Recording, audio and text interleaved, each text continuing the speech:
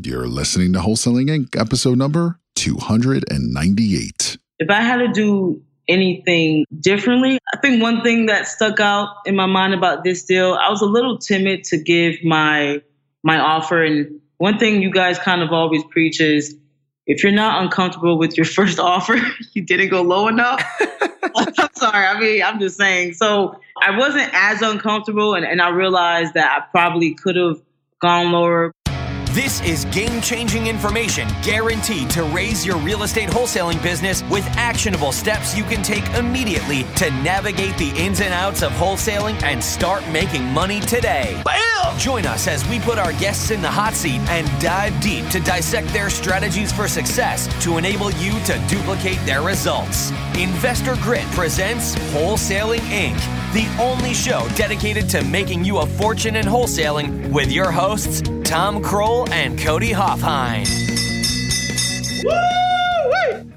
You're listening to another episode here on Wholesaling Inc. My name is Cody Hoffheim, and I will be hosting today's podcast. And I am super excited as always. You're probably like, no, you said this last time, Cody. You're always excited. And this is true. But I will tell you, there's something unique about this story that will resonate with so many individuals listening today. Now, for those of you that are new to the podcast and are just listening for the first time, first and foremost, I want to say welcome to Rhino Nation. Welcome to Wholesaling Inc.'s podcast. We are going to be talking about wholesaling real estate. And simply all that is just the art of finding deeply discounted properties that you can then turn for a huge profit. And some of those ways we'll be talking about, but you might have heard of like an assignment of contract or fixing and flipping homes or keeping them as rentals. Really, the exit strategy is totally up to you. But the whole point is, if you can learn to find deeply discounted properties over and over again consistently, you are going to be the one that can ultimately live the life of their dreams. And so we have with us today Kenya Evans, and she's from Orlando, Florida. She joined the tribe just a few months back in December of 2018. So it's been a few months, and she just did her first deal. And I love this whole story. It's going to touch a lot of you. It's going to reach to many listeners today because it wasn't easy. It was a struggle. And we hear so many people not getting into wholesaling because they've heard of all the struggle, or, oh, I gave up because of the struggle. Kenya did not give up, and she is grateful she didn't.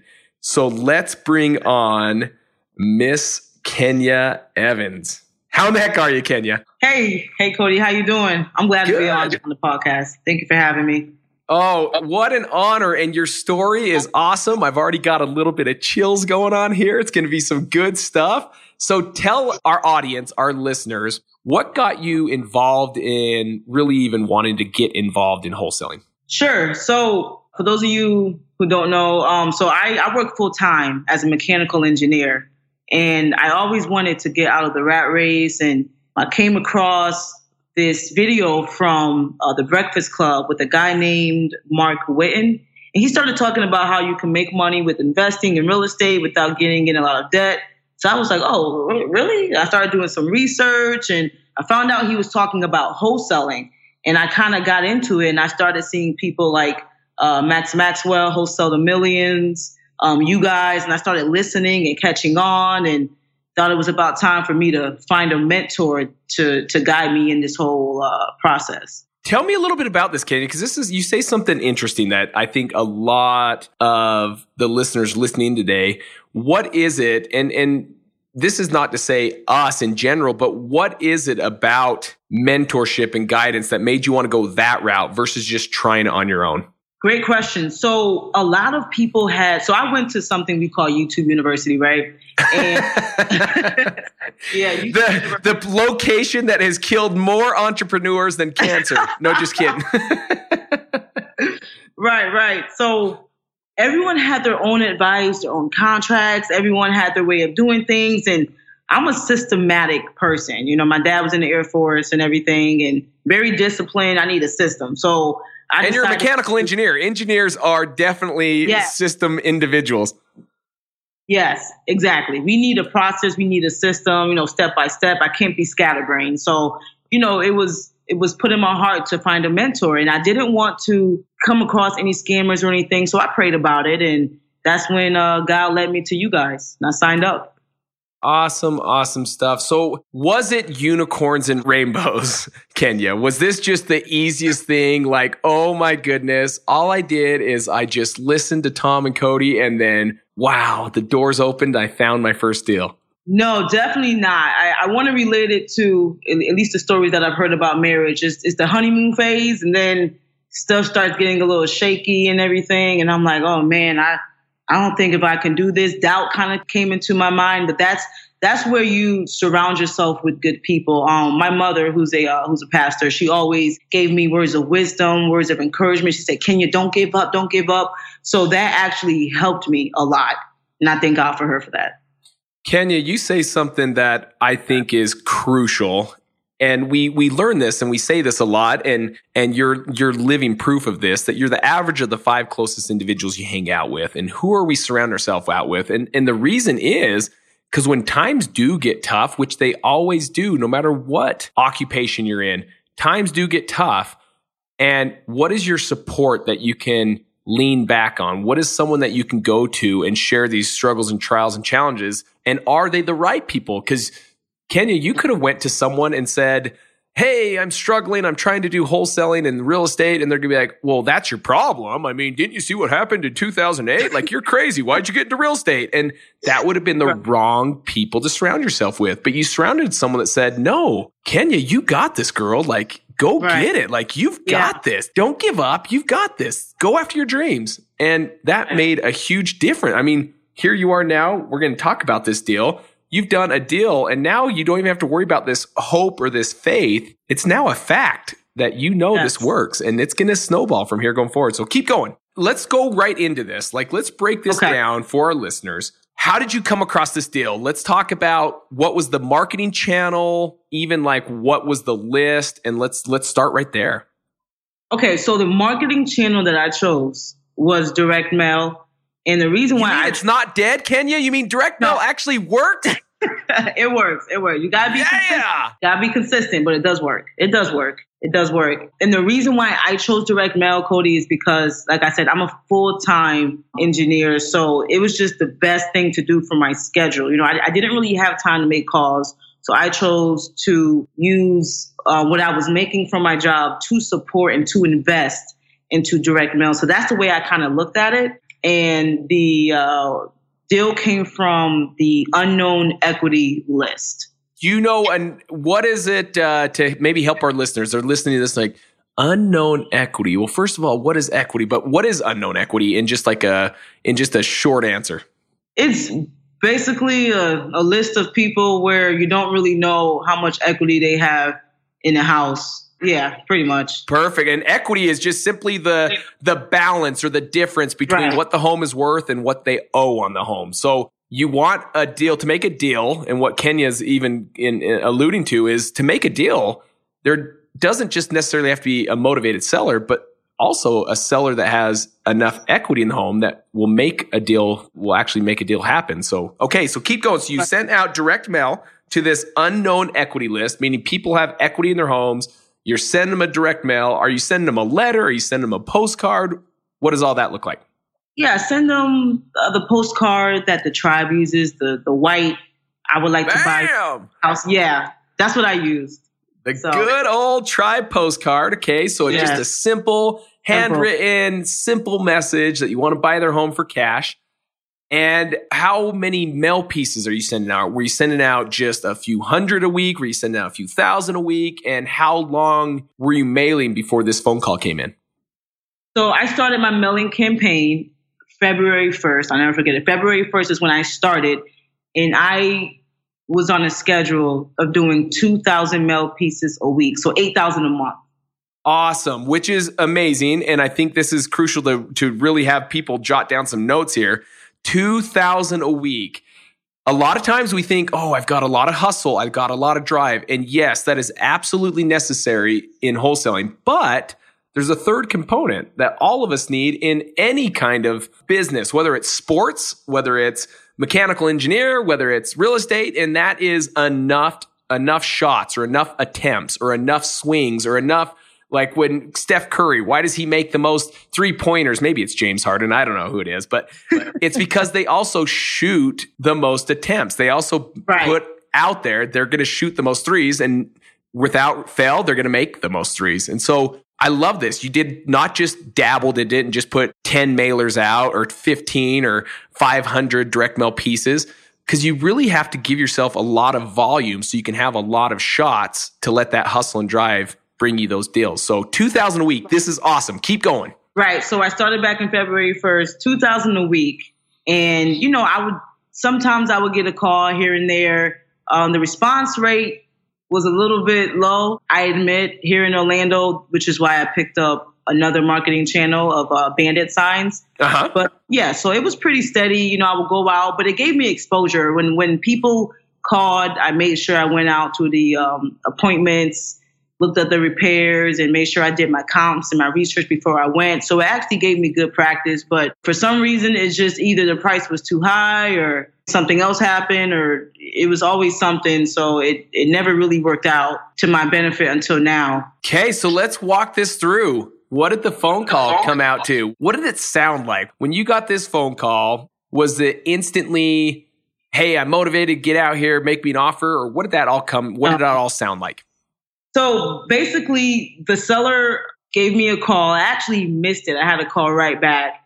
And they were pretty much trying to rush me off the phone a little bit. I was trying to see where the motivation was and didn't really have time. And they spoke very little English on top of that. So it was a little bit of a struggle. So I said, hey, I'd love to meet with you. When can I see the property? And they said, yeah, sure. Come on by this Saturday and I'll be able to show you. So I stopped by Saturday morning and I met the seller. He was very nice, and he said his wife couldn't make it, but she was also on the title deed as well. So she would have to agree with everything and the price and everything. And I already did my research. I knew I couldn't buy their property for more than $80,000. It came out to be. And okay. So I actually came in at $70,000. Okay, now let's give me some even context behind this. If it's something like, okay, I know I can't spend more than $80,000. What was the after repair value? If a home was absolutely gorgeous, fixed up, what would it sell for when that is all taken care of? So it came out to around, from the research that I put up, houses were selling in that area anywhere between $150,000 to $160,000. Okay, that gives us great context. And in that, you knew, hey, to make this work, I can't spend more than 80. So you started negotiating at 70. Correct. Okay. Correct. Talk us through the conversation. How'd that go? So it was a little tricky because, like I said, the seller didn't really speak that well of English. So I just continued to build rapport while I was there. And I remember them saying that they had children and the kids were all grown up now. So I was like, okay, what if I ask him if I can speak to, his daughter or his son? Because usually 9 times out of 10, the kid usually knows, 100% fluent English. So he gave me the contact information for his daughter. And pretty much I did everything through her, and he trusted her so that she was like the point of contact between us two. And she made sure that everything was signed by them and that he was understanding what I was saying, because I didn't want to, pull a fast one on him or anything. I wanted him to be sure that he understood what was going on and what I was offering. So, and how did it go? Did you get it at that $70,000 price? Or what did you end up getting it under contract for? Yeah, so I got it under contract for $70,000. He actually agreed. And to be honest, I probably could have went lower, to be honest, but $70,000, he actually agreed upon that.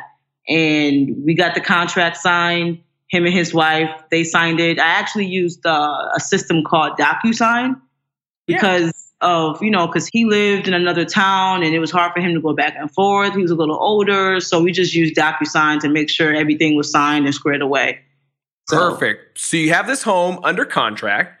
From there, did you end up buying it? Did you keep it as a rental? Did you fix and flip it? Or what did you do with it from there? No, I immediately blasted it out to all my cash buyers through a system called MailChimp. So that's what I did. You're doing what's called like an assignment of contract, where you're just going to try and find a cash buyer to assign the contract to. Yes, I already knew I wanted to assign this. This is a very hot area where cash buyers were flipping. So I figured if I assigned it, I could probably find somebody within 48 hours or less. Nice. So you send it out to your cash buyers. How many people were interested? I had 200 people on my list. Half of them opened up the mailing. I also advertised it on Facebook. I had a few hits on it. Some people contacted me and asked me more about the property, but no one committed to my property inspection date, which kind of discouraged me just a little bit. So I didn't know what to do at that point. I got a little discouraged when no one really committed to my property inspection date, even though it was Easter weekend coming up. So it could have been a holiday. I'm not really sure. Sure. But I didn't really get a lot of huge feedback as I thought because the price was under 100,000 and it was in a hot area. So I didn't understand. And I just went to God and prayed. And I remember specifically saying, God, I know you gave me this seller. I know this is you. I just need you to help me to close this deal. I need you to give me some type of thought, some type of wisdom to close this deal. And that's when he gave me the thought to go on Zillow and start researching the companies that recently sold in that area. And I started skip tracing the people that recently bought homes directly in that area within a month. And I remember, so I started skip tracing them, skip traced 3 companies. It was kind of hard because they were all in LLC. So I had to do like a reverse engineering type of thing, find out the names. And I skip traced 3 numbers. 2 of them answered. They said no. The last one, I could not find their number. So then I tried looking them up on Facebook, could not find them. So then I tried looking them up on LinkedIn and I found them. I messaged them, saying, hey, I have this property. I've seen you done some properties in the area. Are you interested? I went to sleep, woke up. He said, yes, here's my number. I'm interested. I'll give you a deposit right now. I want it.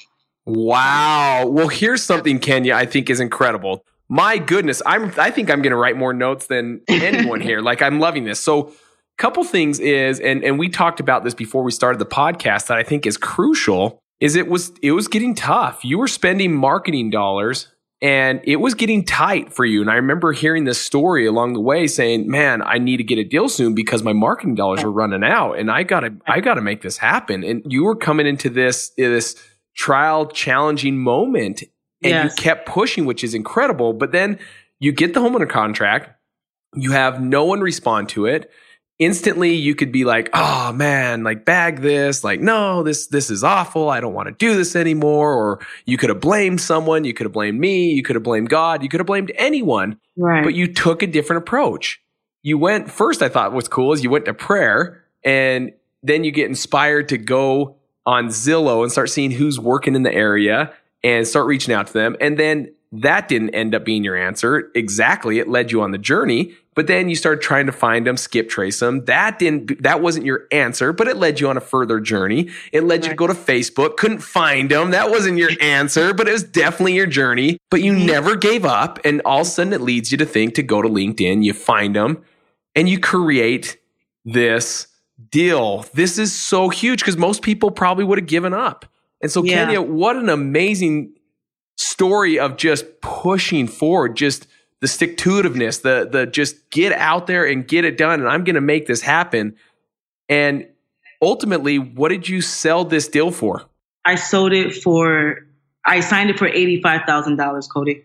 Holy smokes, Kenya. Hold on. $85,000. That means a $15,000 payday.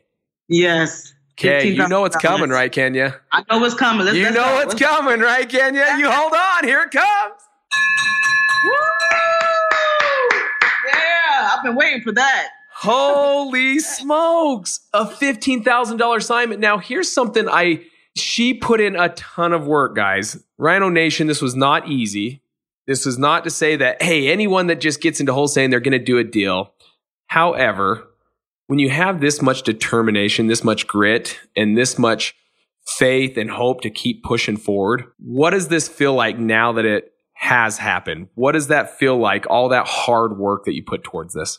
It feels very, very, very good. I can't even put it into words. And I can't tell you, Cody, how many times, I wanted to give up and I just turn to the word of God, or I turn to my mother because I know she's not going to fill my ears with any doubt. She was the one who actually told me, do not give up. Keep pushing. Keep praying. I know it's not easy, but keep pushing and keep praying, and a deal will come your way. So that just meant so much to me. So, I mean, honestly, like, all glory to God, but I'm also very thankful for my mother as well, and my father as well, too. He's a man of few words, but he's definitely a great guy, Awesome. So, yeah. Awesome. Well, Kenya, holy smokes.